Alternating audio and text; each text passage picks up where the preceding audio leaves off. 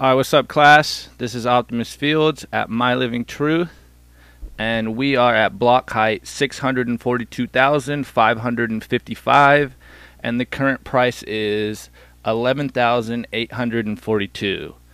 And again, this week I'm going to start the show without Nick. He's dumping me for Bitcoin Magazine. Drinks in Quarantine, go watch that. He should show up pretty soon. And without further ado, let's introduce who we have this week on the show. So let's start with Coin Icarus. Hey, what's happening? I'm the host of the Fun with Bitcoin podcast, and as always, I'm happy to be here. For sure. Glad you came back out. 2A, introduce yourself. Hi guys, do you hear me? Yes, sir. Hi guys, I'm a Colombian Bitcoin enthusiast and a shitcoin hater. 2A, let's get your input a little bit today. I love your stories. And next we got Jackie. Yo boys, there ain't much to say. I'm Jackie. Commie killer. Extraordinaire. Next we got Jamie. Yo, what's up? It's Jamie, live from Florida. Love Bitcoin. For sure, for sure. Justifer, you're next. Hey, Jesper here, Bitcoin Kindergarten OG and Lightning Tinkerer. Let's go. Next we got Nico. What's up, guys? My name's Nico, aka Bitbolt7, host of the Crypto Creamers. Let's go. Next we got Surfer Jim. Hey, thanks for having me once again. Surf Report is flat. Long Island is flat like it always is in July and August. Awesome. Next we got Nabismo. Hey, what's up? Nabismo, coming from Massachusetts. Big time Bitcoin Kindergarten fan. Thanks for having me. Thanks for coming out, bro. And last and certainly not least, we got Dylan. What's up, guys? Excited to chat. Dope. All right, boys. So this week I'm starting out on Clark Moody's Bitcoin dashboard.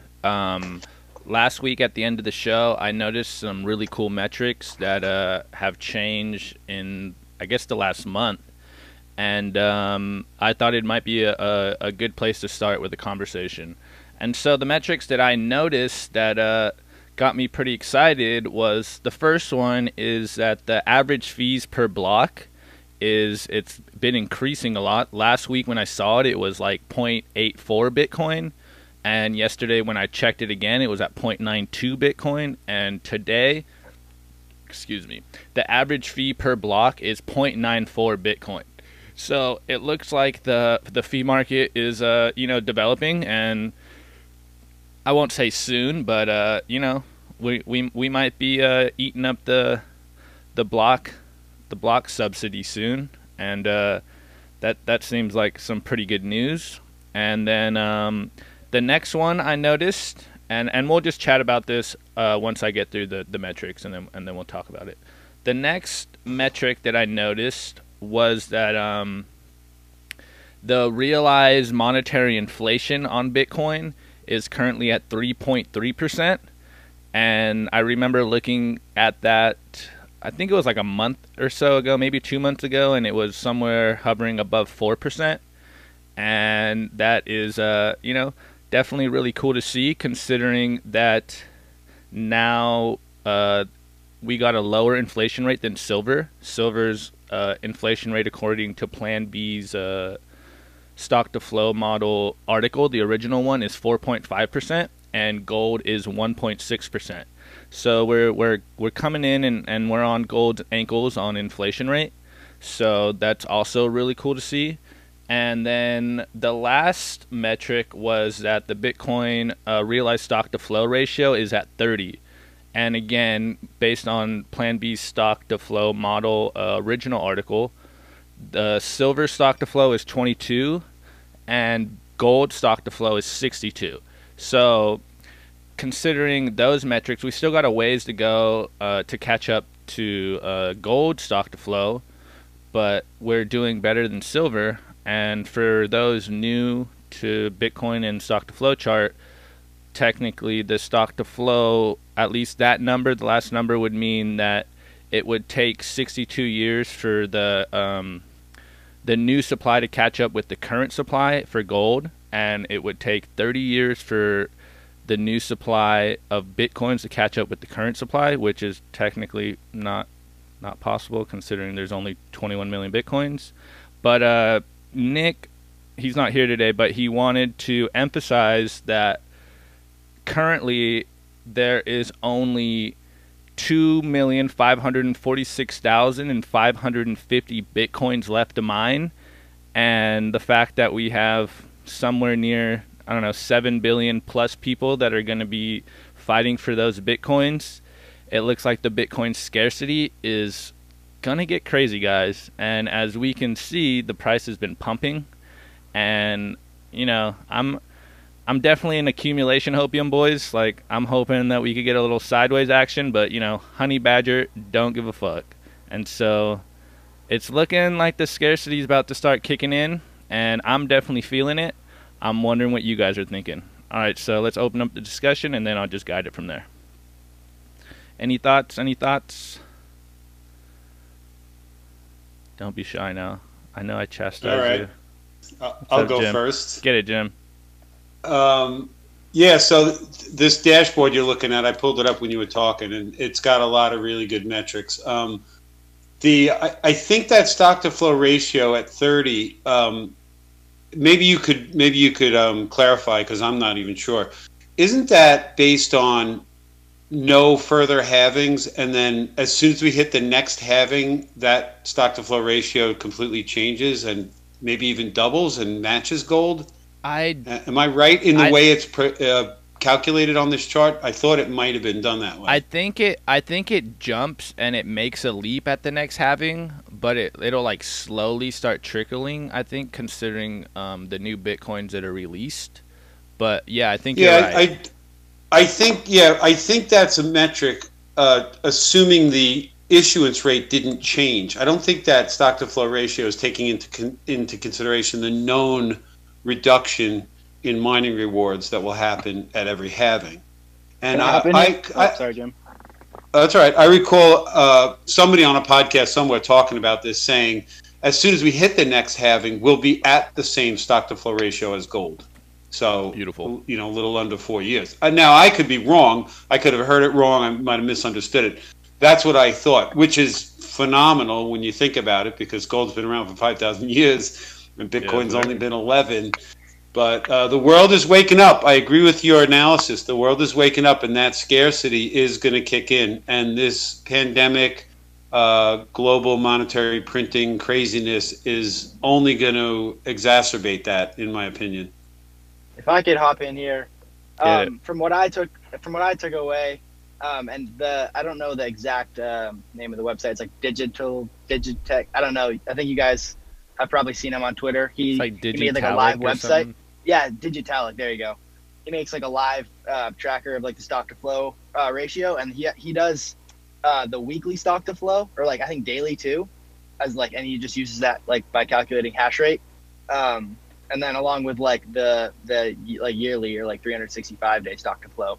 So I think like the weekly or like daily stock to flow right after the halving technically jumped to like 50 or 60 range. Right around the halving, we were at like a 25 stock to flow. And I think what he uses for like the 30 metric, like Clark Moody and like Digitalec, that the 30, and we're slowly increasing that stock to flow. That's like, it's the last 365 days of production. So we have about like 2 months of the 6.25 block subsidy era or epoch, along with like 10 months of the previous epoch. So that stock to flow ratio is going to slowly just keep ticking. Yeah.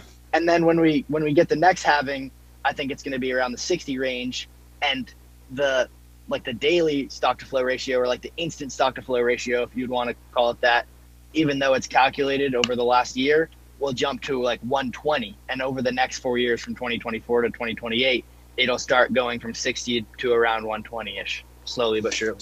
So Dylan, if I understand you correctly, the guy who's calculating it daily, he's adding the brand new supply and increasing the stock every single day or even every 10 minutes, and then recalculating again. Would that be fair to say? Yeah, so taking like I don't know if he calls it the daily stock to flow, but it's like the instantaneous stock to flow ratio. So it's like, it's basically broadcasting out like 900 Bitcoin a day being produced. Right. So each day, the stock increases. So the number in the equation, the number in the equation goes up to replicate a new starting number. Here's the new stock, and here's the flow for tomorrow. And then I guess there's some other metric where he's averaging out the a year's worth previous and okay.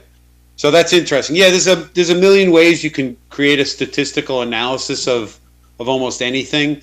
So it is helpful to know how that is arrived at. But the important thing for anybody listening to know is that this stock to flow thing is a ratio of how much is being produced relative to how much already exists. And with US dollars, you don't know what it is. They make as much as they want. With gold, you don't know what it's going to be. It's been historically very low because gold is hard to find. But if the price of gold goes up enough, all of a sudden the flow could start increasing and the stock to flow ratio could come down. With Bitcoin, it's known. It's an absolute finite amount, and the halving that happens every 4 years indicates and dictates the issuance rate. So it's absolutely known for certain the stock to flow ratio of Bitcoin will go up, and it will pass every other asset in history because it just will. It's not going to not. The math is there, right? So, but everything else is questionable. And so that's why we're so passionate about this Bitcoin thing. There's so much surety in this. There's so much that's figured out that's going to happen that we're all supporting and we're all betting on because of the math. It's all based in the math. There you go.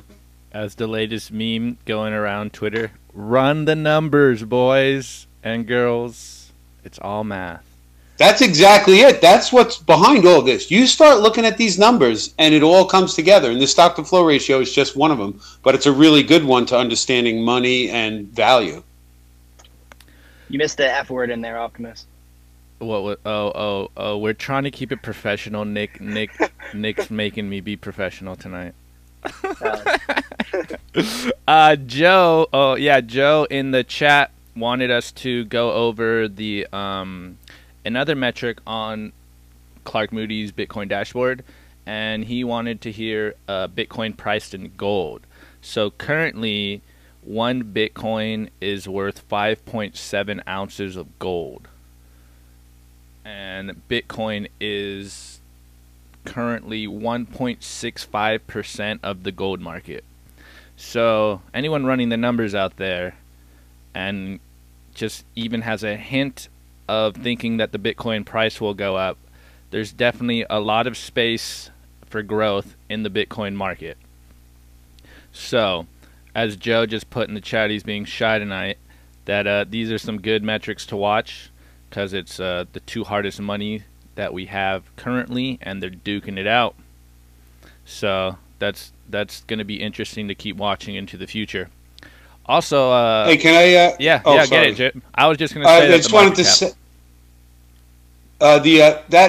what you just read on the Clark Moody's dashboard: Bitcoin versus gold market cap 1.65. Many people, including me, believe that Bitcoin will become a larger store of value than gold. That is, people will stick their value into Bitcoin, and the only way for that to happen is for the value of each Bitcoin to go up, to suck in that other value from other things. So if Bitcoin is only 1.65%, less than 2% of the world's value of gold, if all the gold in the world was put into Bitcoin, the value of a Bitcoin, who knows what it would be. But that doesn't even have to happen, because there's value in things all over the planet that people might say, I'm going to take it out of this building, this piece of land, I'm going to put it in this Bitcoin thing again. So at 2% of gold's market cap, Bitcoin has so much growth ahead. And at $11,000, it's going to look so cheap in 20 years. People are going to just go, I can't believe I thought $11,000 was expensive. So those are some numbers for you. Run the numbers, folks. Run the numbers. Super bullish. And maybe, Dylan, maybe you want to jump in a little bit and we'll get a little speculative like we did last night with Justifer. You got any of those thoughts on the tip of your tongue? Yeah, man, I can definitely go on about that. I mean, just like looking at the macro environment, like, and Preston Pish, great follow on Twitter. He's been basically screaming from the rooftops about all of this. But I mean, when you look in the world, you got 16 trillion dollars of negative yielding, and that's just nominal terms, sovereign bonds. So you have 17 trillion dollars of value sitting in bonds with basically it's people buy these bonds not because of the yield, but because they think they're going to go more negative, because as bond prices or the yields go down, the bond price goes up. It's just like, I mean, it's the biggest Ponzi scheme ever. And that's not even like accounting for inflation. And so central banks continue to push yields lower and lower and lower. And that, when yields are lower, equities go up, real estate goes up, any asset really goes up.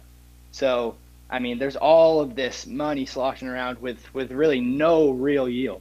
That's why you see tech stocks in this huge speculative bubble.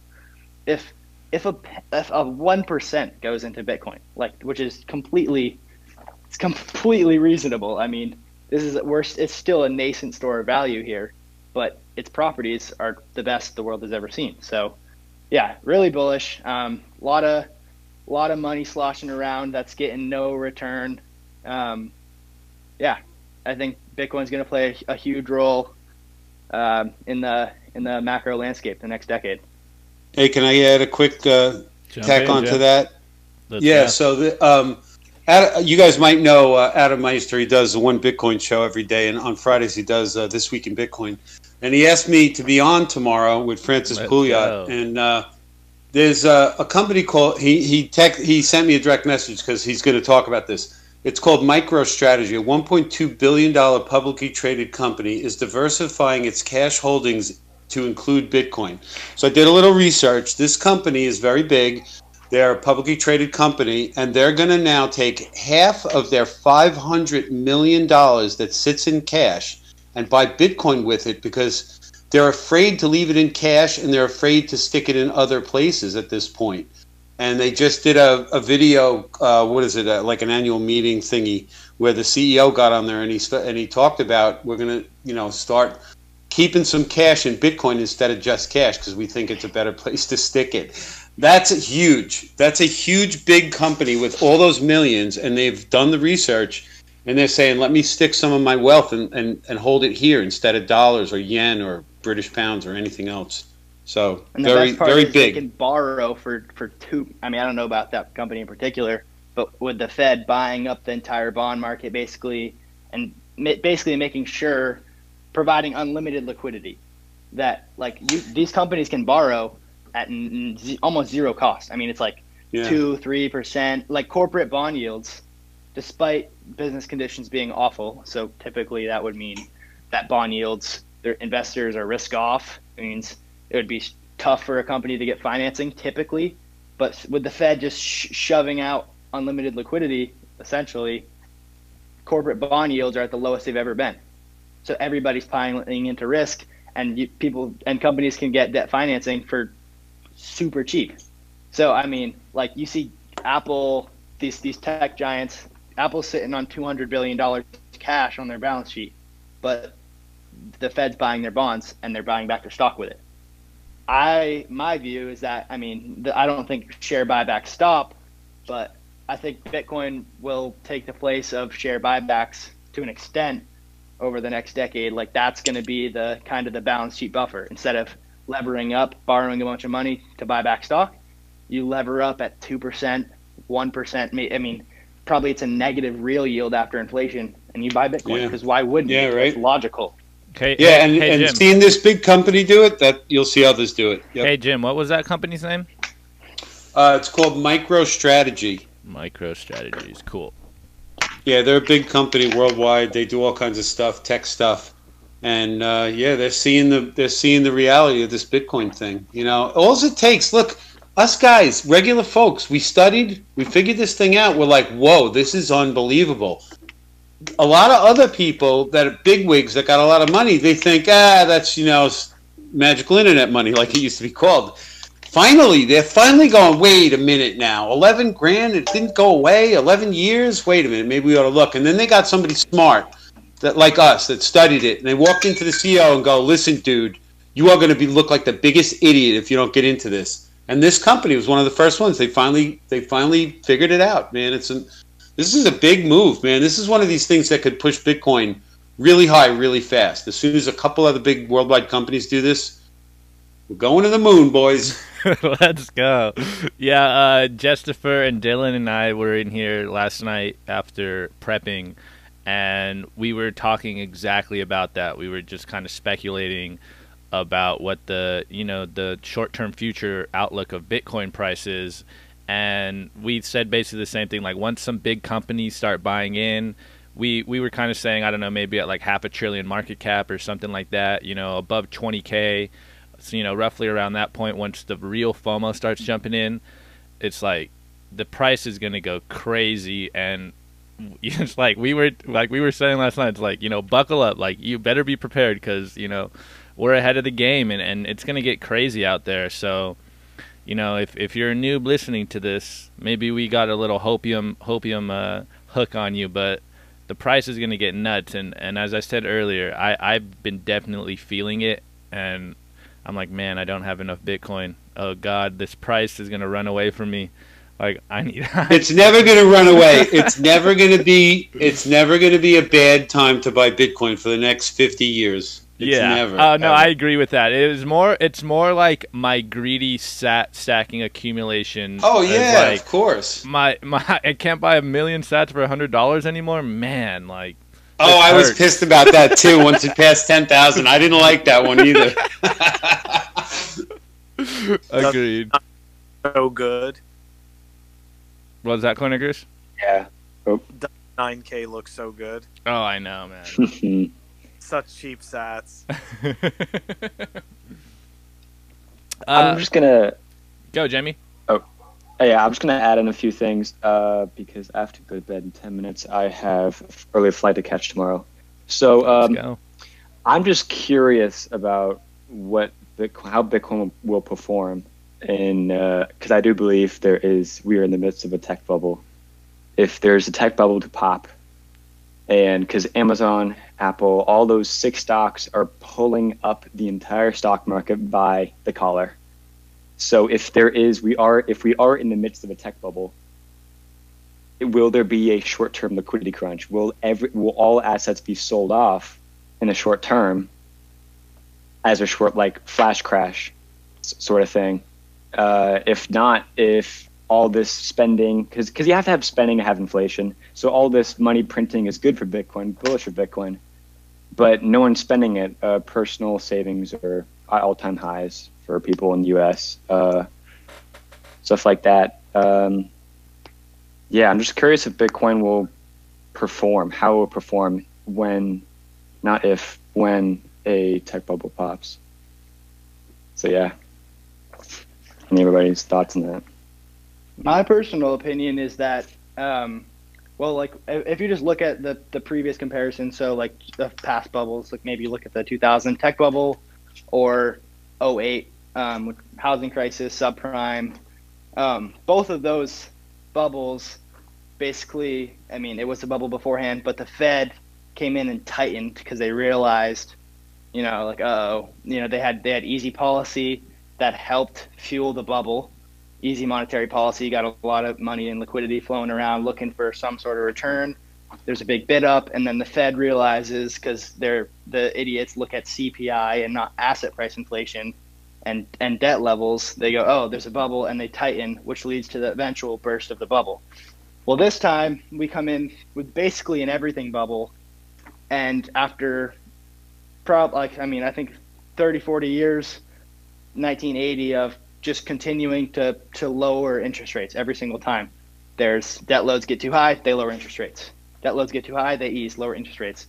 Well, we're basically at the end of that cycle where global central banks are basically all at zero, or zero in real terms, even negative. Europe and Japan are negative.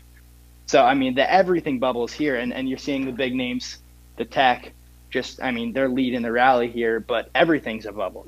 Tech's a bubble. The bond market's an unbelievable bubble, bigger than equities. Real estate's a bubble. Commercial real estate is just screwed, to put it lightly. So I think the bubble pops, in my opinion, into Bitcoin. I mean, the Fed has like proven and shown the market we're a buyer at, like, especially treasury bonds, but even junk bonds, corporate bonds, we're a buyer at any level.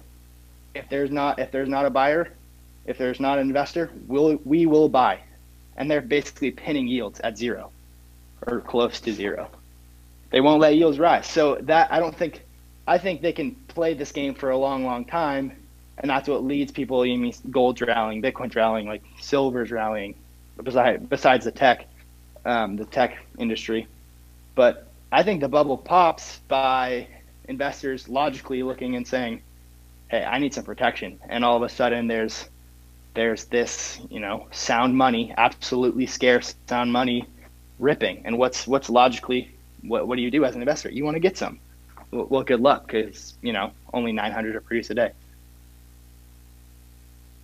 Yeah, like in long term, yes. I believe that money will flow into Bitcoin from this pop of an eventual bubble, but I'm talking more short term.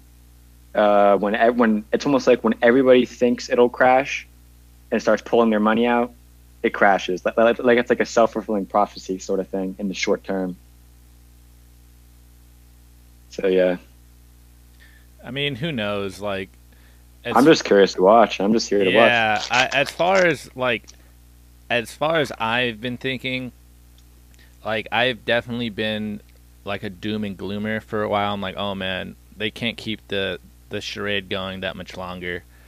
But the more I listen to like podcasts like the Stefan Livera and Caitlin Long one, and I think of, not necessarily just like the tech stocks, but the dollar, trying to short the dollar, I'm like, man, they could probably keep this game going on for a lot longer than I would hope.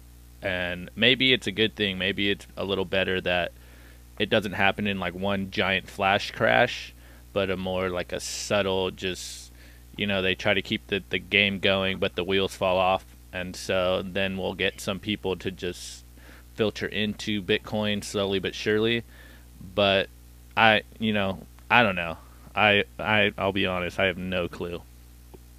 Jesper, do you want to jump in? Yeah, as far as like short-term stuff goes, I'm not a trader. Most people that trade Bitcoin like are going to be on the wrong side of trades, especially if you're trading with leverage. So just like a word of caution there. But one thing that I wanted to highlight, since we're like talking about metrics, when I look at Clark Moody's dashboard, I usually look at the Grayscale Bitcoin premium. So that you can buy GBTC, which is Grayscale Bitcoin, like in your retirement account. So that's if you know nothing about Bitcoin, you're probably going to buy Grayscale. And Clark Moody's dashboard tracks the premium of the price of the Grayscale price compared to like the amount of Bitcoin that they actually hold. And right now that Grayscale premium is 27%. So that is the premium that you would pay if you don't know how to store your own keys and store your own Bitcoin securely.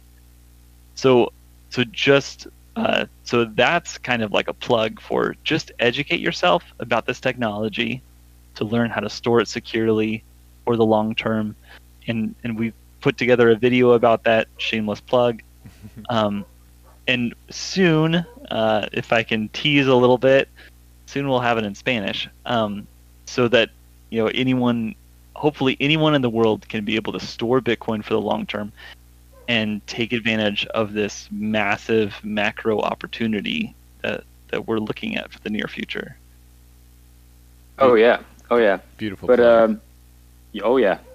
But GBTC is I'm pretty sure the premium is what you pay. You're not paying Grayscale that premium. You're paying other investors who are getting out that premium. That premium, if there was an ETF to release on Bitcoin, that premium goes to pretty much nothing because there's competition.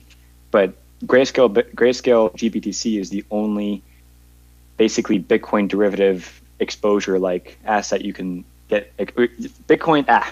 GBTC is the only way you can gain exposure to Bitcoin through retirement account. So that's why it has such a high premium. But if an ETF were to release, that premium goes away. But for the short term, just for you're absolutely right, premium shows how much people want it, and that's great. Yeah, great point. Yeah, I think lots of us are hoping for a Bitcoin ETF, but it hasn't really materialized yet, and needs approval from some government agencies. So yeah. I mean, stressful. We don't even need the ETF, guys. Like, I guess I know that'll help for like institutional investors, but after listening to Caitlin Long on the Stefan Livera, it sounds like the ETFs and paper trading Bitcoin is that people are already trying to rehypothecate Bitcoins or make more claims on the Bitcoins that are already out there. And while that won't affect Bitcoin in the long run, you know, it might wreck a lot of investors in the short term.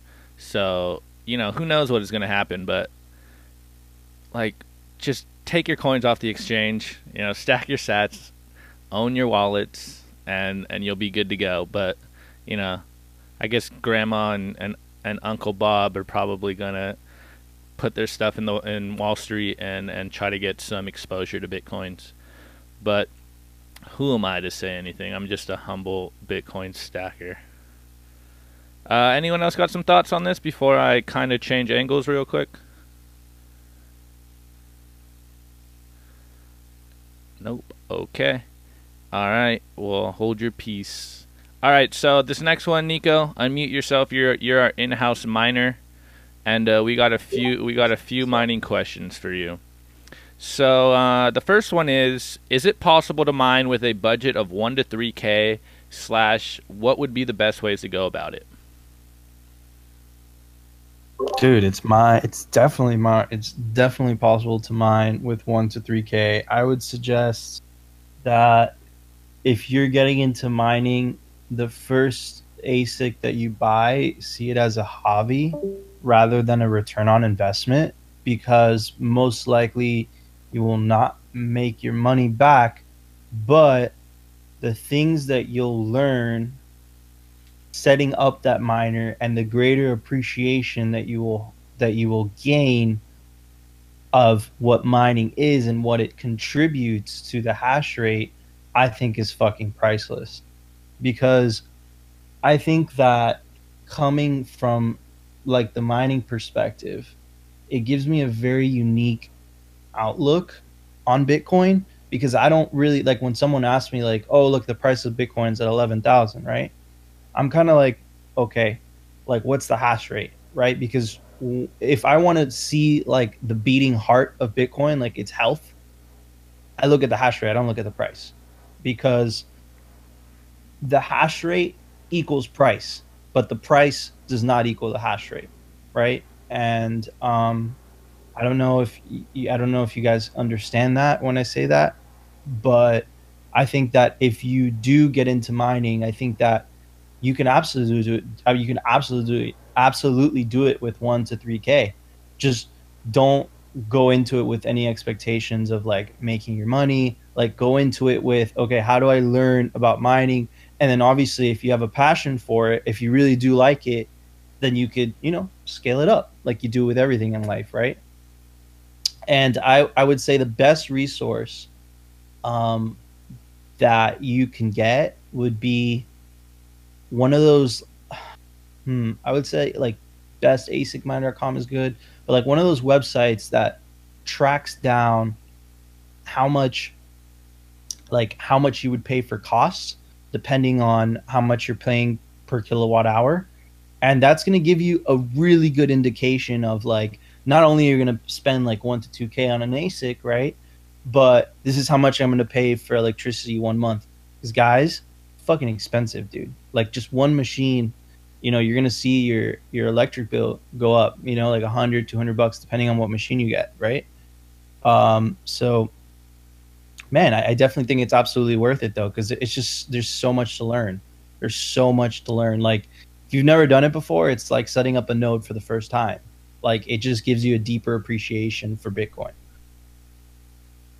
Beautiful, bro. And so this next question has to deal with mining with oil and gas. Are you familiar with that side of mining, or are you just using straight up electricity? Absolutely. I absolutely do know people that use that. So yeah, I could help with answer that. I could help to answer that question, but I don't do it personally myself. I use the grid. All right. Well, then this next question says, is anyone familiar with using Bitcoin mining to subsidize oil and gas producers / reduce their emissions, or are they interested in starting a business or have a pretty good understanding of the business development side? Okay, so I could answer this question in two parts. Yes, sir. First part, I'm just going to give you a really good example, and I heard this the other day. So the first example I'm going to give you is, you guys, some of you guys live up north, I'm assuming, right, where it gets really cold. Yeah, a few of us. So do you guys know and you go into a mall or something, and there's like a divider between, there's like a door on the outside, and then there's like this weird inside room, and there's like this hot air that's blowing into the middle, and then you open the inside door, and then you go into the mall, right? But the divider like kind of keeps the temperature okay, right? So what people have figured out to do is, instead of this really expensive like hot air blower, this heater, whatever you want to call it, they put ASICs instead. And it's perfect, and you can't tell the fucking difference, right? Because those things produce a hell of heat. But instead of you just producing hella heat to keep everyone warm, now you're producing hella heat and you get paid to do so, right? So that's fucking cool. And then the second answer to the question is, okay, like, you have to understand, and there's this misconception, right, where it's like Bitcoin wastes a lot of energy with its mining, whatever. That's not true, because Bitcoin mining, you have to kind of go to the cheapest, most efficient electricity as possible, right? So you're always looking for a cheaper rate. And what tends to happen is, especially you're seeing a lot in Texas with what's going on right now, is that a lot of this power that's being overproduced, it tends to be very isolated, right? So it's produced in an area that it has a shit ton of electricity producer, either because of natural gas or whatnot, right?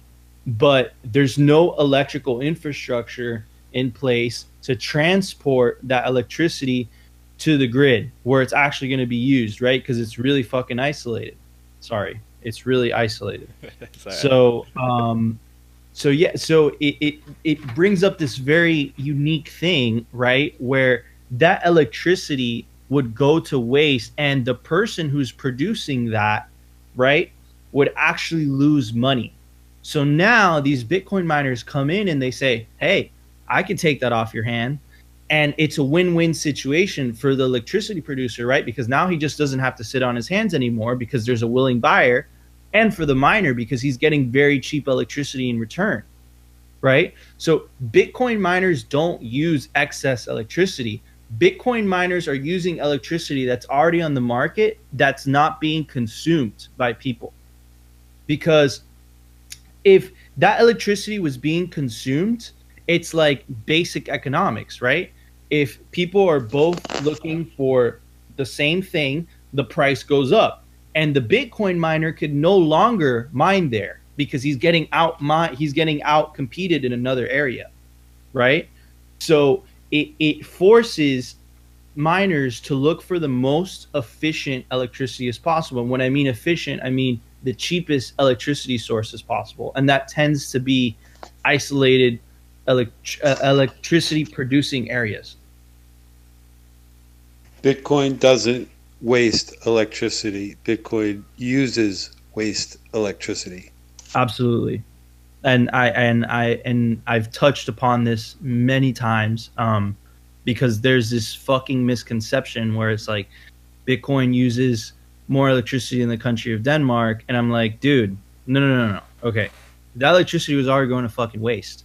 That person was already losing that money, right? Like that was already being burnt, right? Like that wasn't going to be used anyways, right? A Bitcoin miner came in and he facilitated a trade where for example, like there's operations in Iceland where they use in Iceland there's a lot of like it because it's basically an island it's a volcano island, right? There's a lot of what's it called where like the earth is really warm and they use steam to make geothermal. Thanks, Jim. So they use geothermal electricity. So that was never going to be used, but it was already there. And the government and the people of Iceland benefit from Bitcoin miners being there. But let's say people needed that electricity, right? Let's say 1 million people just moved to the country of Iceland, and all of a sudden Iceland needs a fuck ton of electricity. The Bitcoin miners would be the first people to leave because all of a sudden their rates just gone up and they could no longer stay there, right? So Bitcoin mining forces Bitcoin miners to go to the most efficient places. And the most efficient places are places with excess electricity, period. There's no such thing, right? Like you could kind of put up my example where it's like, okay, you know, like I started in Venezuela and there's this geopolitical thing where I got to pay the black market rate for the dollar and, you know, it gets complicated. But man, that's a very unique situation. Most of the time, you're going to the place where the cheapest electricity possible is where you want to mine, right? And now what you're starting to see is like upstate New York, Washington, D.C., sorry, not Washington, D.C., what am I saying? Washington State was like the hotbed in the 2017, 2018 pump. And now you're starting to see huge investment in Texas. Like Texas is becoming a big deal, right? Partly because their electricity sector or their energy sector is unregulated, and partially also because people have figured out that these natural gas producing sites that are extremely isolated from everywhere else, you could kind of jiggy rig a part of that natural gas to produce electricity to basically run miners, right? And that could help fund your natural gas mining operation, right? So like it's not, Bitcoin mining doesn't use like the way that you would say, where it doesn't just use electricity. No, it goes towards where electricity is already being used and it's actually being produced in excess, and it's actually giving those people a hand. And you never used to see that before. Before, that electricity or that energy production would just go to waste, and you would lose. It would lose. It's worse for the economy. I don't know the exact words, but I hope that answers your question. I think you answered it beautifully.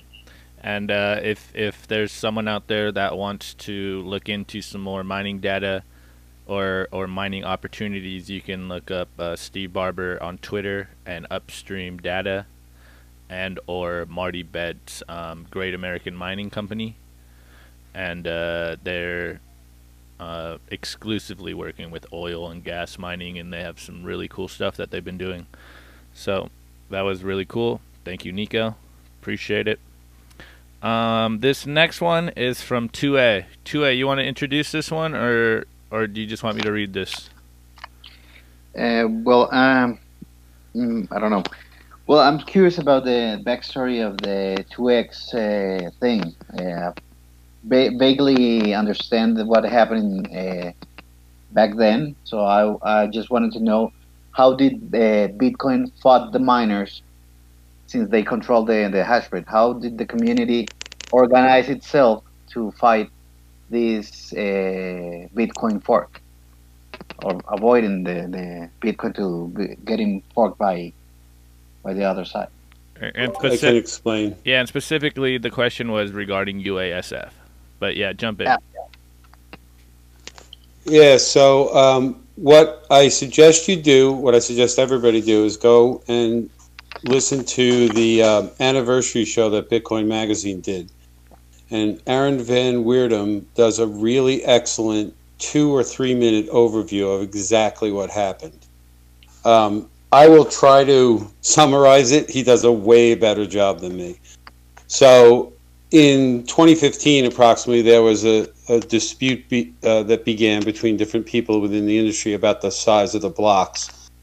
And developers came up with this idea called segregated witness, and it was going to help facilitate the Lightning Network. And a lot of the big industry players and miners didn't like it. They wanted the big blocks.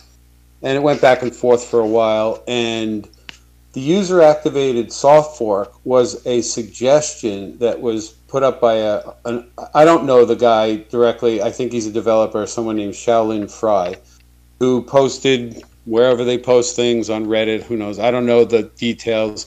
The point being, he suggested that the users just pick a date and say to the miners, look, if you don't allow for segregated witness transactions, we won't accept your blocks. And that dialogue just grew like a mushroom through the ecosystem of Bitcoin. And the users started talking and saying, yeah, this is a great idea. Screw the miners. We run this network, not them. And that's in a nutshell how the user-activated soft fork was set for August 1st, 2017, and the miners, the big industry players, capitulated like a week ahead of time and said, it's fine, we will accept those blocks if people send transactions with this segregated witness. But at the same time, some people said, no, we want bigger blocks, and that's when Bitcoin Cash was also born. So two things actually happened at the same time. So yeah, so I'll add to what Jim was saying. I remember this very clearly. And basically, right at this moment is 2017, 2016, at the end of 2016, beginning of 2017. I might be wrong, but I'm pretty sure. Bitmain at the time was manufacturing about 70 to 80% of the total ASICs on the market. So they had complete control, right? So him, Jihan Wu, which is the CEO of Bitmain, and Roger Ver, which owned a considerable amount of the Bitcoin supply at the time, basically decided to take control of the network, essentially, because Jihan Wu had this perception that because they controlled the majority of the hash rate, right, they could dictate terms, right? And it was a very important lesson that we learned that day, right? Which is Bitcoin miners are essentially paid security guards. No more, no less. They're needed. They're absolutely needed. And I think that they are what provides value to, it is what gives value to Bitcoin, essentially, right? Is because if you have such a high hash rate, it actually takes a considerable amount of time and energy, which equals to electricity costs, to rewrite the entire blockchain, right? I think today it's like 510 days.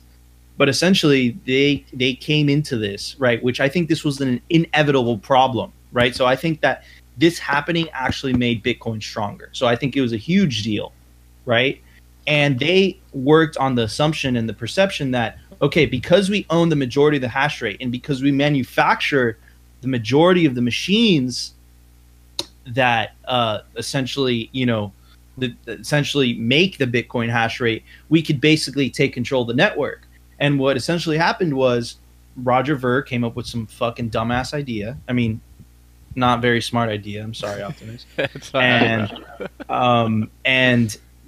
he was like, okay, bigger blocks. And at the end of the day, what was so significant that day is that every single person that ran a node, right, this is very important to run your own node, voted. And when I mean voted, essentially you decided not to download the Bitcoin Cash software. You decided to stick with Bitcoin Core. That's what I mean by voted. You decided to stick with Bitcoin Core. And that made Roger Ver's and Jihan's fork irrelevant. And at the time, there's a lot of uncertainty because there's a time where Bitcoin Cash's hash rate for a very very small period of time, but at the time it was a big deal, actually overtook Bitcoin's. Right? So you're just like, you're sitting there and you're like, oh my God, they have more hash rate. So therefore they have a more secure chain. You're just like, your head starts to spin. But then fast forward 2 years later, now the Bitcoin hash rate is 100 times the level of Bitcoin Cash. And now Jihan and Roger Ver, they still tweet, I guess, to save face. I have no idea. But I think I saw in Roger Ver's face when he was doing the Peter McCon or whatever interview, I saw his face crack a little, right? And I literally saw the sadness in his eyes, and he was like, dude, I fucked up, right? So I think they're starting to fucking see it, right? But man, I would feel terrible. You know what? Roger Ver owned like 1 million Bitcoins. I don't know how much it was. And he sold them to buy Bitcoin Cash to essentially make Bitcoin Cash. And now Bitcoin Cash is an utter disaster. It's had the same hash rate essentially since 2017, right? So that's telling me that people aren't interested. Investors aren't interested. Miners aren't interested in mining Bitcoin Cash. Its security has not increased, even though there's been a halving, right? So, man, that tells me that it's a dead coin, right? But at the time when it was happening, dude, it overtook the Bitcoin hash rate at one point.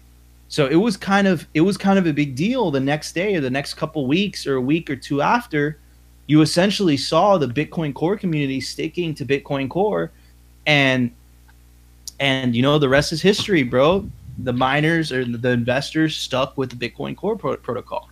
So it was a huge deal, and I completely agree with the holiday that's being celebrated and stuff. Like, it was a big deal, and it totally was Bitcoin's Independence Day. It totally fucking was.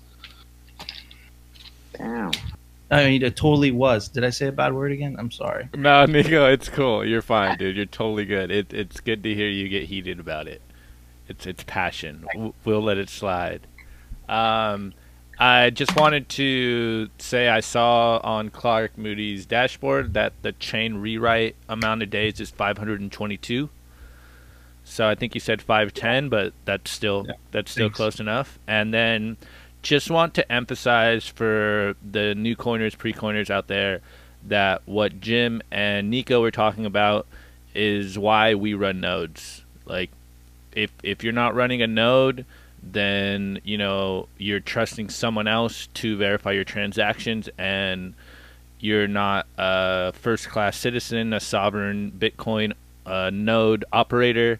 And so, you know, we just want to emphasize that you guys should be running nodes so that you're in charge of your money and you can, you know, do what you want with your money. And if you want to make a bonehead decision, then so be it. But at least you're in control and you don't have to trust anyone. All right. Well, does anyone else want to jump in real quick, or we got a few more questions?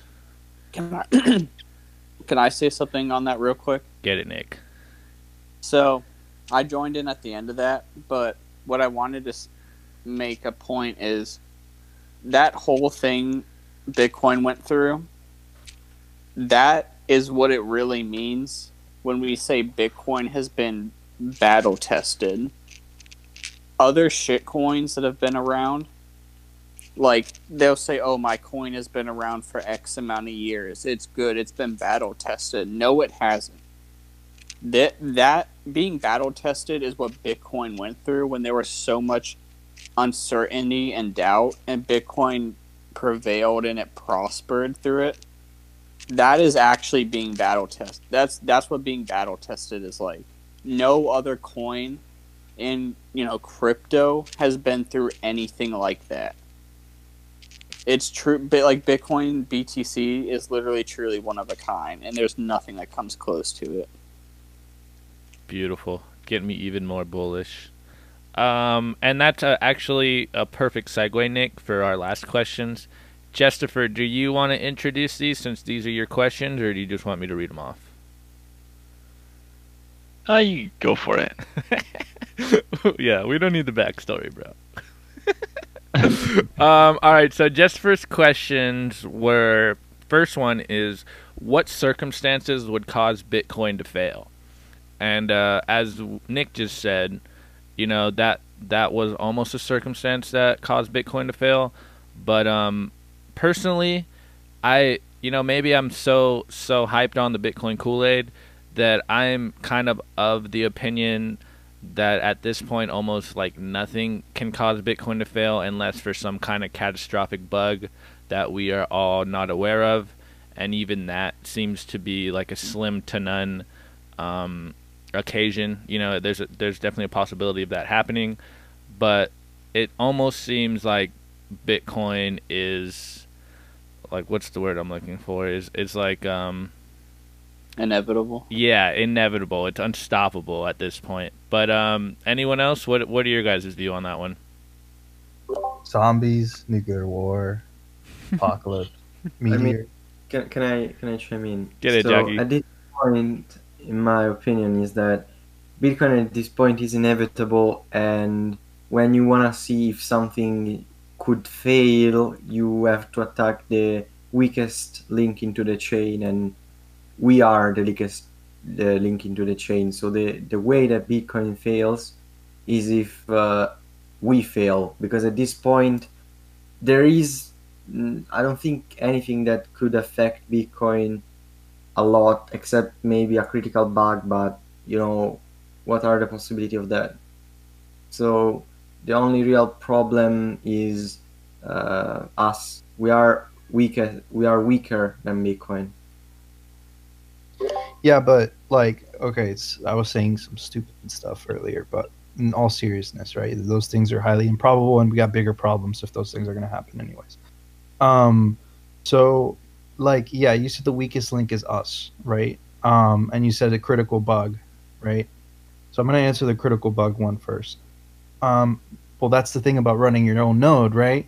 You get to decide which software you're running, right? So the critical bug, for a critical bug to affect Bitcoin, right? Remember that about 20%. I'm referencing Clark Moody's dashboard off memory, so I could be totally wrong here. I got it up here. Around 20% of older nodes are still running Bitcoin Core 18, right? It's 9.6 right now.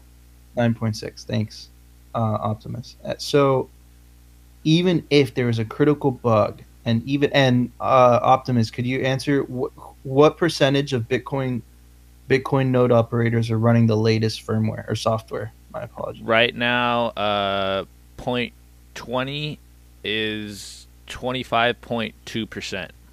25. Okay.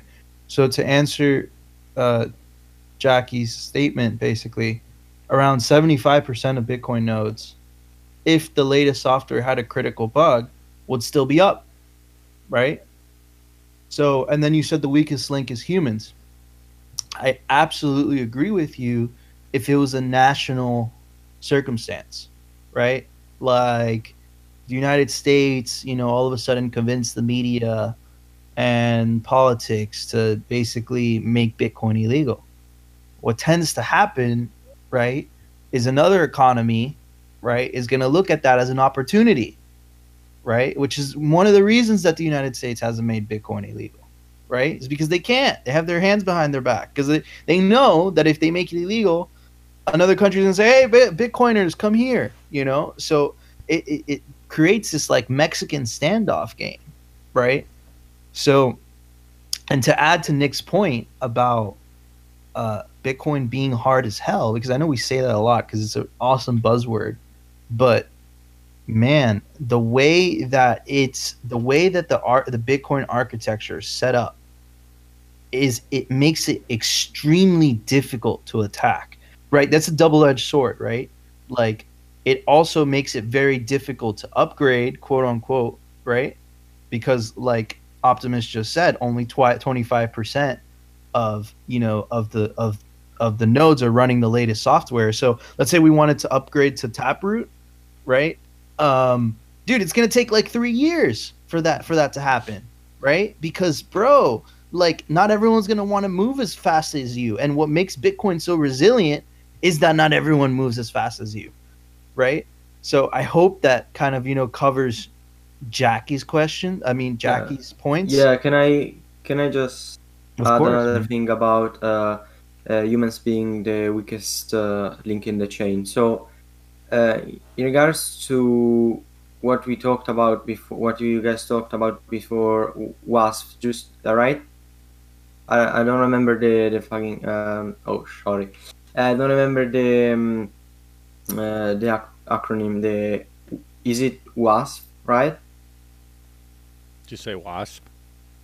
I don't know, dude. Is it? Wait, is it this one? user activated. White Anglo-Saxon Protestant. Yeah. Okay. Oh, In regards to that, okay. the only way that Bitcoin survived that period is because nodes, so the people controlling the nodes, chose the right thing. And what I fear that could happen is that if same, let's say, situation like comes back in, let's say, 30 years or 40 years, and obviously the user base is much bigger, and let's be clear, it's full of normies, and they may not be able to, differentiate between the right thing for Bitcoin and the wrong thing for Bitcoin, but they'll still be able to vote. They'll vote the wrong thing, and the wrong thing will happen. And at that point, it's fucked up, and you cannot change that. So, do you get what I mean? I get what you mean, dude. But what would happen essentially would be a fork, right? Yeah. Like you just described the fork, right? So it'd be the old chain wouldn't get destroyed, but the newer chain would have more consensus. So let's say that it would get used more. Yeah. So what tends to happen, right, is that like investors and smart money, right, they tend to gravitate towards the most secure chain, right? And like this is why I say like the hash rate is superior than the price, right? Because as an investor, right, you're not looking at like the price action, the daily price action is irrelevant to you. What you're looking at is like, okay, what gives Bitcoin value, right? And if you ask me that question, I'd say the fucking hash rate, right? That's what gives Bitcoin value, in my eyes, because it's like, what other fucking shitcoin, right? This is like, I don't care how much technology, and sorry, Optimus, what other shiitake coin? Go, dude, just go. What other shiitake coin has that much physical hardware? Like Bitcoin has literally the biggest computing network in the world backing it up, giving it security, right? No other coin could say that. Period. It's not even close. It's not even close, right? So to answer your question, Jackie, or to I would say play devil advocates to your point, is like, man, it would just fork, right? Like a majority of the population would just say, hey, like this is how we want things to go, and then some part of the population, the true Bitcoiners or whatever, this is how we want the coin to go, and the smart money, right? The people, the miners, and the people that are actually, like really making a substantial bet on I would say the Bitcoin price or whatever you want to say. Man, I don't want to say they have final say, but it's like they're not going to put their money on the less secure coin, right? Yeah, man. And then obviously you expect that, you hope that the new coin, since it's not let's say doesn't follow the Bitcoin values, it will fail in the end. So then people will go back to the original older chain. I mean, and we kind of have like a living example of that, like Bcash and BSV. We have many. Yeah, Bitcoin there's so many of them. The thing is that when Bcash happened and all the other forks happened, the majority of the community were Bitcoiners, then understood the differences and which one was the right one. Oh, so if the majority of people didn't know, I see what you're saying. Yeah. Okay. Well, yeah, but let's say that the community chose right because most knew, and I don't expect normies to have the same level of knowledge or ability to, let's say, choose rightly. Hey, can I expand on that a little bit? Jump in, Jim. Yeah, so what you guys are referencing, for those listening that may not understand, Bitcoin is open source software, so you can copy it, and you can have Fred coin and Alice coin, and people did it, and they gave them all kinds of fancy names, and that's where there are thousands of we call altcoins or alternate coins, other cryptocurrencies, whatever. Some of them are fairly famous, like Ethereum, and they have a big market share, and a lot of people believe in them. We, of course, don't. We think the only one that matters is Bitcoin. But Bitcoin Cash was an actual real hard fork of the one Bitcoin protocol that was a fight over. All the others were just voluntarily created by some other people, given different names, and tweaked the code in some way and created some variable on Bitcoin. And some of them stayed tied to Bitcoin as like an airdrop. So if you owned a Bitcoin, you got one of these other tokens. There's all kinds of different variations on this. And then it's changed and morphed a lot over the years. But the bottom line is the Bitcoin software that we run, the BTC protocol, Nico referred to it as Bitcoin Core. Again, to be specific, Bitcoin Core is one version of software that will communicate over the Bitcoin protocol with full nodes. There are other versions of Bitcoin that are in different languages, and but they still communicate. It's almost like speaking different languages, and people can still communicate using different languages if they both understand the other. And so Bitcoin, the protocol, is written in more than one language. The Bitcoin Core software is the most popular and the original. And everything basically split off of that.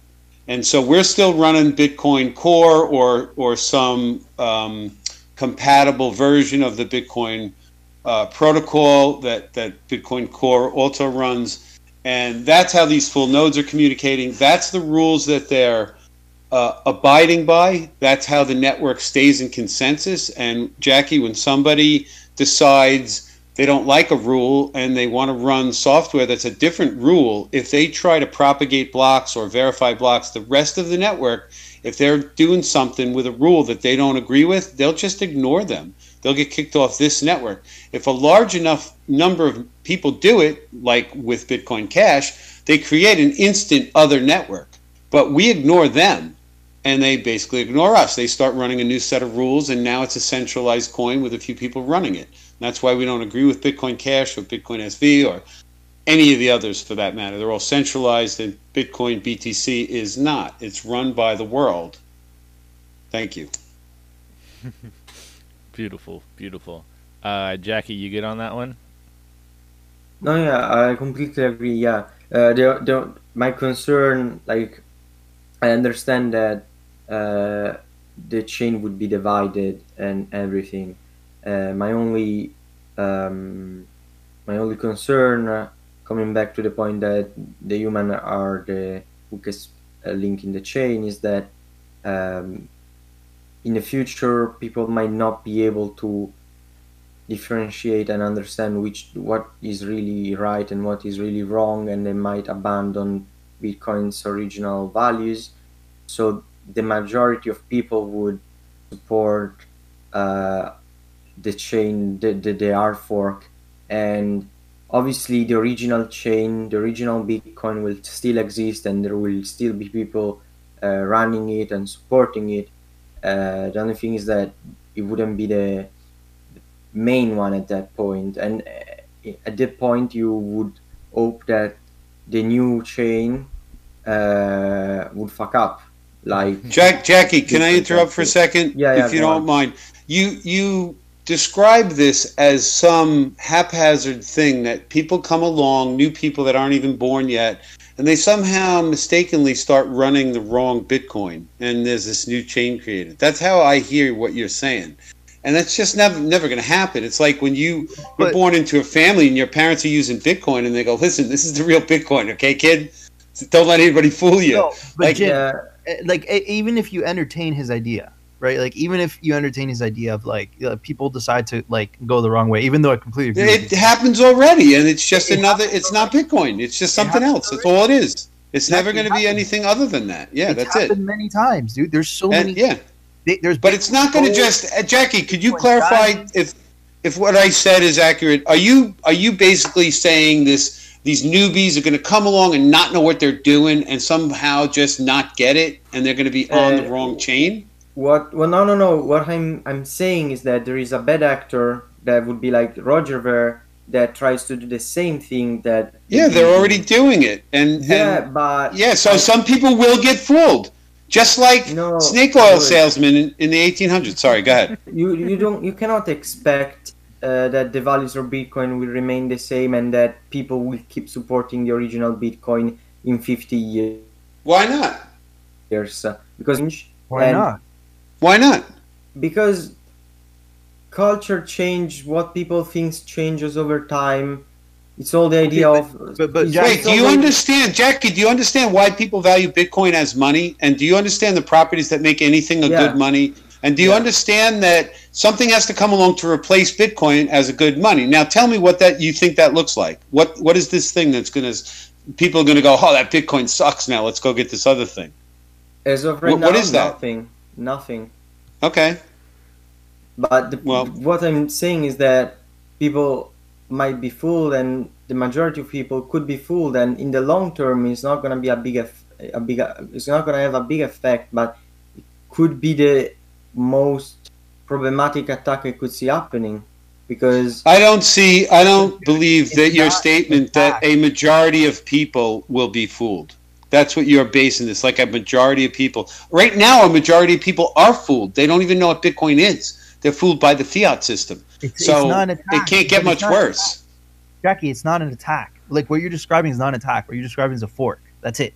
That's a fork. And if people decide to use the less superior fork for whatever fucking God knows reason, bro, that's their fucking choice, man. They could fucking do that, but they're a fucking dumbass. People are going to gravitate towards the fork that has the best qualities of money, right? They're not going to gravitate towards the fork that has the shittier qualities of money. But even if they do, right? Because there's a giant delusion like in fucking communism, and it's just a fucking weird delusion, right? Like, dude, then they're fucking stupid, and that's their choice, bro. And that's what happens with people that believe in shitcoin. I mean, Bitcoin Cash, right? Like, bro, they just chose to use the centralized coin because it just makes them happy at night, bro. Like, that's what I'm saying. And in 50 years, people are all stupid and they decide to use the weaker form of money. Man, it just becomes another fork, right? Yeah. You guys are right. And it's not an attack. It's not an attack. Like, that's not an attack. That's just a fork. Yeah, right? You guys are right. So at this point, in my mind, there is nothing that can seriously threaten Bitcoin. There's one architectural attack for proof of work, right? Which is what Bitcoin uses. And that's a 51% attack. But that attack is very limited in what it could do, and it also requires a vast amount of electricity, right? It requires a vast amount of the hash rate, and what you could essentially do is double spend, right? Yeah. So you can't just say Jackie's coins are now my coins, right? No. That's not what you could do with a 51% attack, and that's the only I would say attack vector from a proof of work coin, which is Bitcoin, right?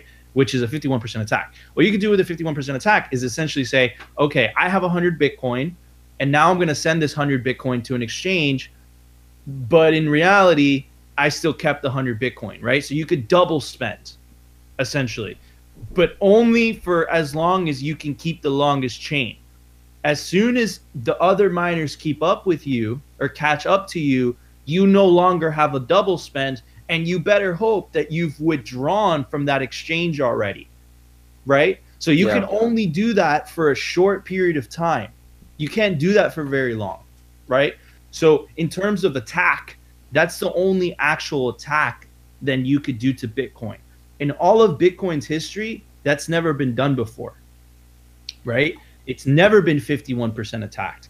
In fact, if it has been 51% attacked, the actual price of Bitcoin today would not be where it is today. It would lose all like recognition, right? And now the amount of hash rate the hash rate keeps on going higher, the probability of it being 51% attack just keeps going low. It's not impossible because it's not physically impossible, but the probability of it being 51% attack just keeps decreasing to such an inconsequential number that it's practically an impossibility, right? But it's not, but it practically is, right? So that's the only attack vector of Bitcoin, is it getting 51% attack. But man, it hasn't. I don't think it will. I just don't see it happening, bro. I don't see it happening. Especially how the hash rate is right now. Now, could you say the same thing about Bitcoin Cash? Fuck no. Could you say the same thing about Bitcoin? The fucking other one. Sorry, Optimus. Bitcoin Gold. Yo, Nico, Navismo. So you can chat a website that says, yeah. So it costs $600,000 to attack Bitcoin for an hour. Bitcoin Cash is $14,000, and Bitcoin Gold is $372. Yeah, so, but you're also like that. Also, you're also guessing that remember that it costs $600,000 to rent the hash rate enough to do a 51% attack, but it's considerably more expensive to actually own the required hardware. I think it's impossible at this point, to be honest with you. Yeah, to because actually 51% attack. Because if you start trying to mess around, and if you start trying to get a longer chain, essentially, dude, the first people that are going to notice are the pools, right? They're going to notice immediately, right? They're going to be, okay, I know what this guy's doing, right? And you're essentially going to have to make your own pool, right? Because that's the only way that you're going to physically be able to pull out attack. And there's so many eyeballs looking at the Bitcoin blockchain all the time, 24/7, that someone's going to fucking notice. And then not only that, right? On top of that, there's actually game theory involved. It's actually, if you have that much money, right?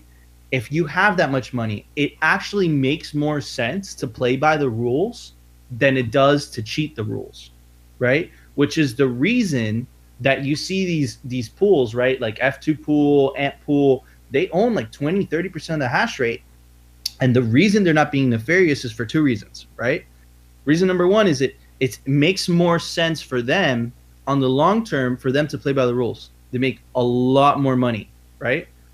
And on the short term, dude, if they start playing not by the rules, right? They start making a longer chain. Essentially, they're not mining anymore, right? So they would have to tell everybody that's mining under them. I don't know if you guys know how a pool works, right? That they're still mining. So they would be paying out of pocket to the miners that are still using them as a pool for them to stay with them, right? Because a pool is not a giant consortium of people of the same entity owning the same miners. It's just people pooling their resources together to get a higher probability of them winning the next block reward, right? So for big mining operations actually makes sense for you to mine with a pool, right? So dude, like if you understand the macro perspective, dude, as the longer that Bitcoin exists and the higher its hash rate, the lower probability it will get 51% attack. And in my opinion, the lower the probability that what you were saying, right, about people just being stupid and whatever, the longer Bitcoin exists, the lesser and lesser probability of it being fucked with, the way that you're saying. Beautiful. And yeah, you're right. And so basically, it's untouchable. And then, I wouldn't. That's the not probability. It's not impossible, but the probability of that happening is really low. And then furthermore, Jackie, just like on your point, that's like why we do this, so that we can spread the word and people will understand what they're doing. And, everyone else goes and evangelizes Bitcoin the best we can to our peoples so that everyone understands what exactly they're getting themselves into. And I'm pretty sure we could keep going on this for a while, but in the idea of trying to keep it short, we're going to wrap it up on this last one. And it's a two-part question that Justifer put up. So if everyone wants to look at the stream, I'm going to click on the stream so you can see the meme. And it's taking a minute to load. But he says, in reference to the Neo meme, do you see this meme as representing a dystopian future or something closer to a positive revolution? And then just to add it on, and we'll get everyone's opinions on it, what emotional/mental state drives your engagement in Bitcoin? Is it concern/anxiety or just an interest/curiosity?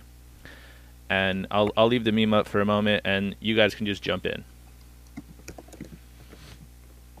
Actually, I'll start it off.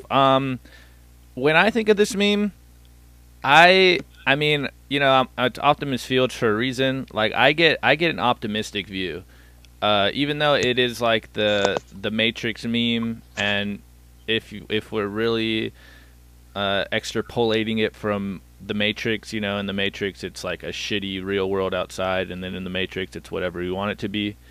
Well, I mean, hopefully it's not that per se, where like the real world outside of the Bitcoin world is a pretty shitty place, and then, you know, our citadels are like really nice or whatever. But when I think of this meme, I think of it in the sense of like the Bitcoin Renaissance, that humans will be living better lives, and there'll be less time theft, and therefore we'll be trading our Bitcoins for assets or what we want to be buying versus trading it out into a fiat currency to buy what we need to buy. And just to add on to what emotional/mental state drives my engagement, I think it's pure like curiosity and interest now, but it's also kind of weighed in just like concern and anxiety. Like, you know, I'm one that had read the Creature from Jekyll Island back in the day, so I'm definitely fall into like the End the Fed camp, and I think that central banks are the biggest criminals that modern peoples have ever known, and so if I can do anything to minimize their power, that's what I'd like to do. Take back my time, take back my money, take back our lives. So that's my perspective. What about you guys? You guys see the meme? So, like, for the audio listeners, I'll just read it real quick. There you go. Where Neo is asking Morpheus, "What are you trying to tell me, that I can trade my Bitcoin for millions someday?" And then Morpheus is responding, "No, Neo, I'm trying to tell you that when you're ready, you won't have to." Love the meme. All right, what do you think, Jesper? What's your view?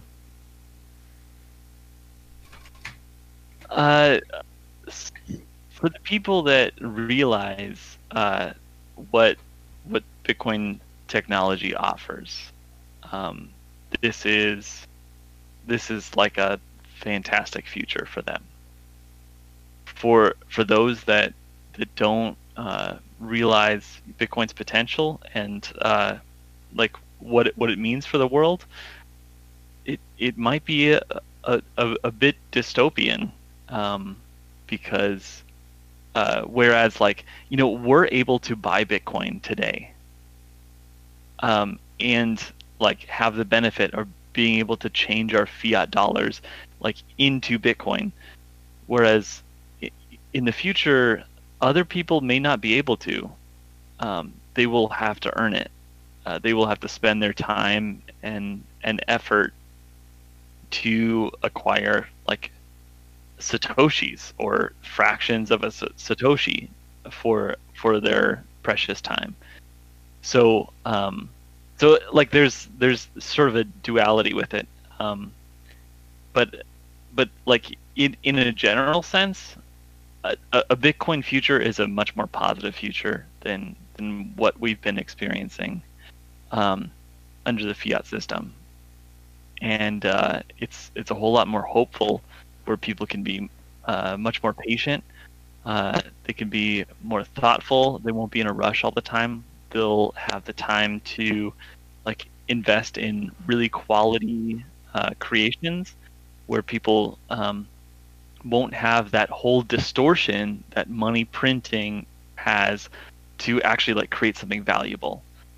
And so like value, the creation of value will rule at the end of the day, and Bitcoin will expose that. Like a fully Bitcoinized future will show what is valuable and what isn't, and that's an awesome future, and I hope all the listeners will be a part of that. Let's go. Nick, you want to jump in? Or anyone? Wait, can you hear me? Yeah.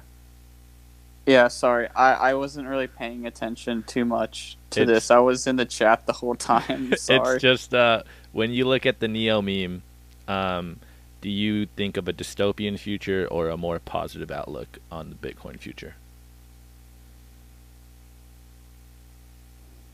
I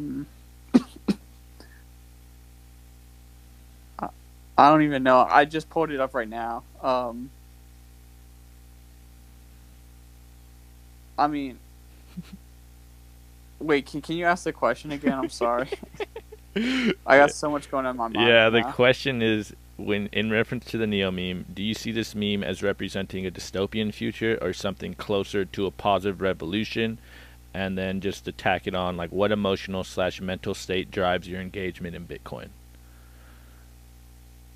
I definitely see this as a positive, like not having to sell your Bitcoin, like, or trade your Bitcoin for dollars. Like, I don't want to do that. I know pretty much all of you don't want to do that. I'm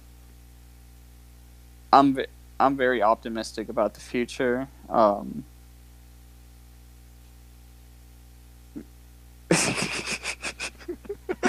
Jackie, killing me. Someone else go, dude. I don't know. May I chime in? Yeah, get it, Nabisma. So that meme gets me incredibly bullish. I would love to see a Bitcoin economy, or that become the norm. I really think it's just a better way to transact, and even beyond just ending the Fed and having a hard money. I think it's just excellent for global business as well. Not having all these fluctuating exchange rates. But yeah, I would say definitely the emotions that got me into Bitcoin were curiosity and just excitement. Not knowing what it is, and it's a strange thing to wrap your head around at first, and all the technology behind it kind of drew me in. But as I started to get more into Bitcoin, it also started to become anxiety driving my buying as well, because I started to realize what was going on around me, really. I started to understand how money worked and just how screwed up the system is, and how I have a very difficult time ahead of me trying to, get out of being a debt slave. And I just don't want to live my life like that. So I opted out, and I I buy as much Bitcoin as I can, and hope that the day will come along that, I'm not having to sell this on an exchange, but that I'm spending Bitcoin because it has become a unit of account, and it is the norm. Can I chime in just to... Yeah, I get it, Jaggy. So, obviously, all of the things that you guys already said are true about what Bitcoin can obviously bring to the future, and I see it as in an optimistic way. But obviously, I am the guy that is gonna say it. But everyone is here. Like, we're not here for just for a better future. We are here because we are gonna be filthy rich. That's why. So, I mean, we gotta say it. We cannot just say, oh yeah, because the future is gonna be so better, and it's gonna evolve, it's gonna progress our species. No, yeah, that and big titty bitches and infinite riches. That's it. So yeah, so everything you said is right, and I'm all for that. I agree with you too. But yeah, filthy rich. I love it. 2A, Coinicarus, Dylan, Jim, Nico. Just get your guys' thoughts, and then we'll wrap it up. Yeah, Craig Wright sucks balls. No, on the meme, bro. On the meme. God. Neo kicks Roger Ver's ass. Matrix 4. I'm giving it up.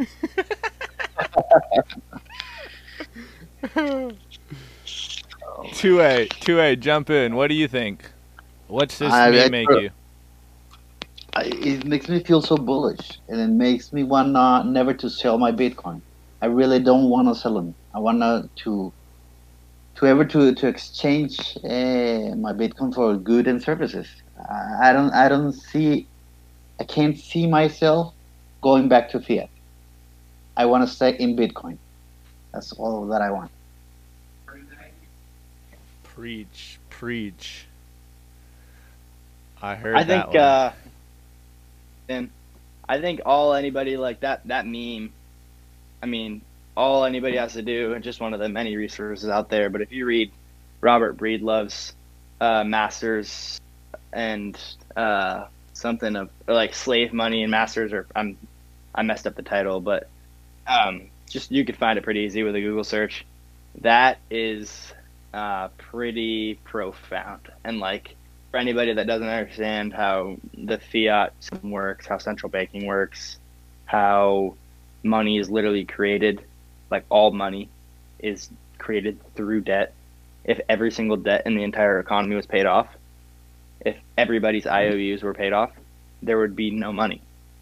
Like every single dollar, even if it's a physical dollar you hold in your hand, it was created through debt. And so literally debt is inescapable. And like when we joke and say like, oh, debt slave, it's true, because without debt in the economy, there's no money. And so Bitcoin is this bearer asset akin to gold, but it can be sent over a communications channel. And unlike gold, its supply is audible and verifiably scarce. That's what's going to usher in this basically new like renaissance of human ingenuity and productivity. And there's going to be no basically slave master to kind of siphon off value off of everybody. Fractional reserve banking, fiat currency, central banking, quantitative easing, all this stuff, this economic Keynesian just garbage, just jargon that nobody understands except the people that are willing to do the work, and not a lot of people are willing to do the work. It just siphons off value. And so we're here and we're like, yo, this is really important, and not a lot of people are listening to us.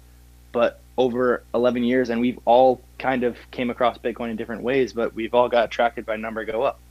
So will everybody else. And then that's the promise of Bitcoin, is number go up essentially just encapsulates and draws in everybody in the entire world until we're on a Bitcoin standard. And then the rent-seeking, central banking, fiat bums that don't actually produce any value, just siphon value from everyone else, are gone. And society as a whole is a much better place. So that's what that has me excited about that meme and the Bitcoin future. Beautiful. Beautiful. Jim, Coin Icarus, the last to go. Yeah, quite simply, that meme is definitely important. It's actually one of the first ones that really stuck with me. And, that to me, there's just no off ramp. It's like when I move fiat out of that system and into Bitcoin, it's because it doesn't have the intention of coming back. So,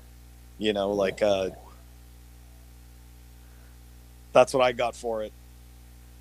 God damn, I'm bullish, guys.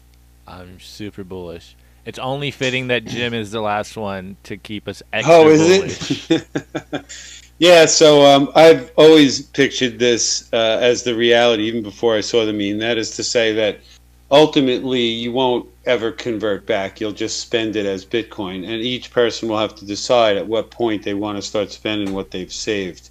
There will also be a time, especially for folks like us, where you will eventually start to earn in Bitcoin and you will have to spend it. And then it will be irrelevant what the price does. You'll learn to deal with the ups and downs. But in the end, what you can eventually save, aside from having to spend, you will be able to put it in a functional money and use the money for the thing that money was always meant to do, which is to store value. Money got corrupted through governments, but originally money stored value for human beings. It was not given to them by governments. It was decided by the marketplace, and but because of its physical nature, it was corrupted by governments and turned into fiat paper and fractional reserve banking and all the things that ruined money. But now we have something that's digitally produced, but also verifiably scarce and can be used as a money. And one of the cool things about it is it's tied to real world work in the form of mining. People have to spend money, and as Nico pointed out earlier, they look for the cheapest way to do it. But they have to do physical work in order to get the rewards that the system creates, which are these Bitcoin. And we all know that it will only create so many. We all know that we can track all of them if we want to. We all know that they're, as we said, verifiable and also scarce and can be used by humans as money. And it's not controlled by a government, and it can't be inflated. And so, Jackie, it will become worth more because it now is the thing that humans need to do transactions, to trade with each other. We have something that we can peg the value of every other thing to that nobody can mess with. And that then allows it to become more and more and more valuable to the worldwide community by its nature. So will it become worth more? Yes, it will become worth more because the world will see it as this valuable tool, and more people will try to keep their value there. And by its nature, that limited supply will represent more value on the planet as people pour their value into it. And so any unit you hold will become worth more in the future. And someday you might have to spend some. Hopefully, it will increase in value faster than you could spend it to keep up with your needs, and you could get perpetually wealthier as you pay for your life and just go on vacation. Yeah, but another cool thing that basically the more people that are born on Earth, they will need to use Bitcoin as well, and they will value it as well. And since Bitcoin has a limited supply, there will be the same supply, but much more offer because over the decades more people are born, and so that ramps up the request for it. So what will eventually happen is Bitcoin will get slowly and slowly more dispersed from the people who have the most to the people who have none. And some people will learn, like all humans do, how to accumulate some of this stuff faster than their neighbors. And starting out born with none and their parents having some will learn to accumulate more than their parents had. Like you becoming a famous singer and making millions, and your father was a plumber or something. So the distribution of the wealth of the world will just circulate all around. It will land a lot of it in some people's hands and a little in others. And as it gets redistributed all around, little by little through humanity, everybody has the opportunity to get some. And if it's the money of the world, you just got to find a way, somebody to give you some for some value you can give them. And you can collect as much of it as you need to if you're smart. You just bring as much value to the world. This is the whole point of having money. It's to represent value. You bring some value that somebody wants, and you could trade it for this thing called money. But when they screw with the money and print it out of thin air, you can't trust it to keep its value. I just saw a tweet as I was listening to you guys scrolling through Twitter. I was still paying attention, by the way. But yeah, like the Turkish lira is being completely devalued, and anybody living there, their savings is evaporating because they're just printing money out of thin air constantly. Way worse than our government, especially for a smaller country. So anyway, this thing called money that humans need and want is now digital, is now not controlled by a government or corporation or a single individual, but by the network itself, as proven by the user-activated soft fork 3 years ago. All the things we've been talking about tonight, secured by hash rate, all this stuff makes this money, this best money in the world that we now have, we can use. And the world is waking up to it. Big corporations are sticking their savings in it. Like we covered all this stuff. It's happening. People got to wake up, man. This is the most important thing. I tell everybody, and they look at me with blank stares. I say, this is the most important invention humans have ever created. Period. Any other invention, any one, not as good. Beautiful. Not as good. Beautiful, Jim. And I think on that note, we're going to have to wrap it up. I think I hit over the 1.5 hour mark. But, man, I got so bullish tonight, guys. I stacked 3 times during this conversation. So thank you, boys. We'll be talking soon. Nick, you want to say some last words? No, I'm good. Thanks for coming out. I really enjoyed it for the time I was here. Yeah, like 5 minutes. All right. It was lit, though. All right, Classic boy. Nick. Classic Nick. He's a working man. All right, thanks for coming out, guys. This is episode 17 of Bitcoin Kindergarten. and we'll see you next week. Peace out.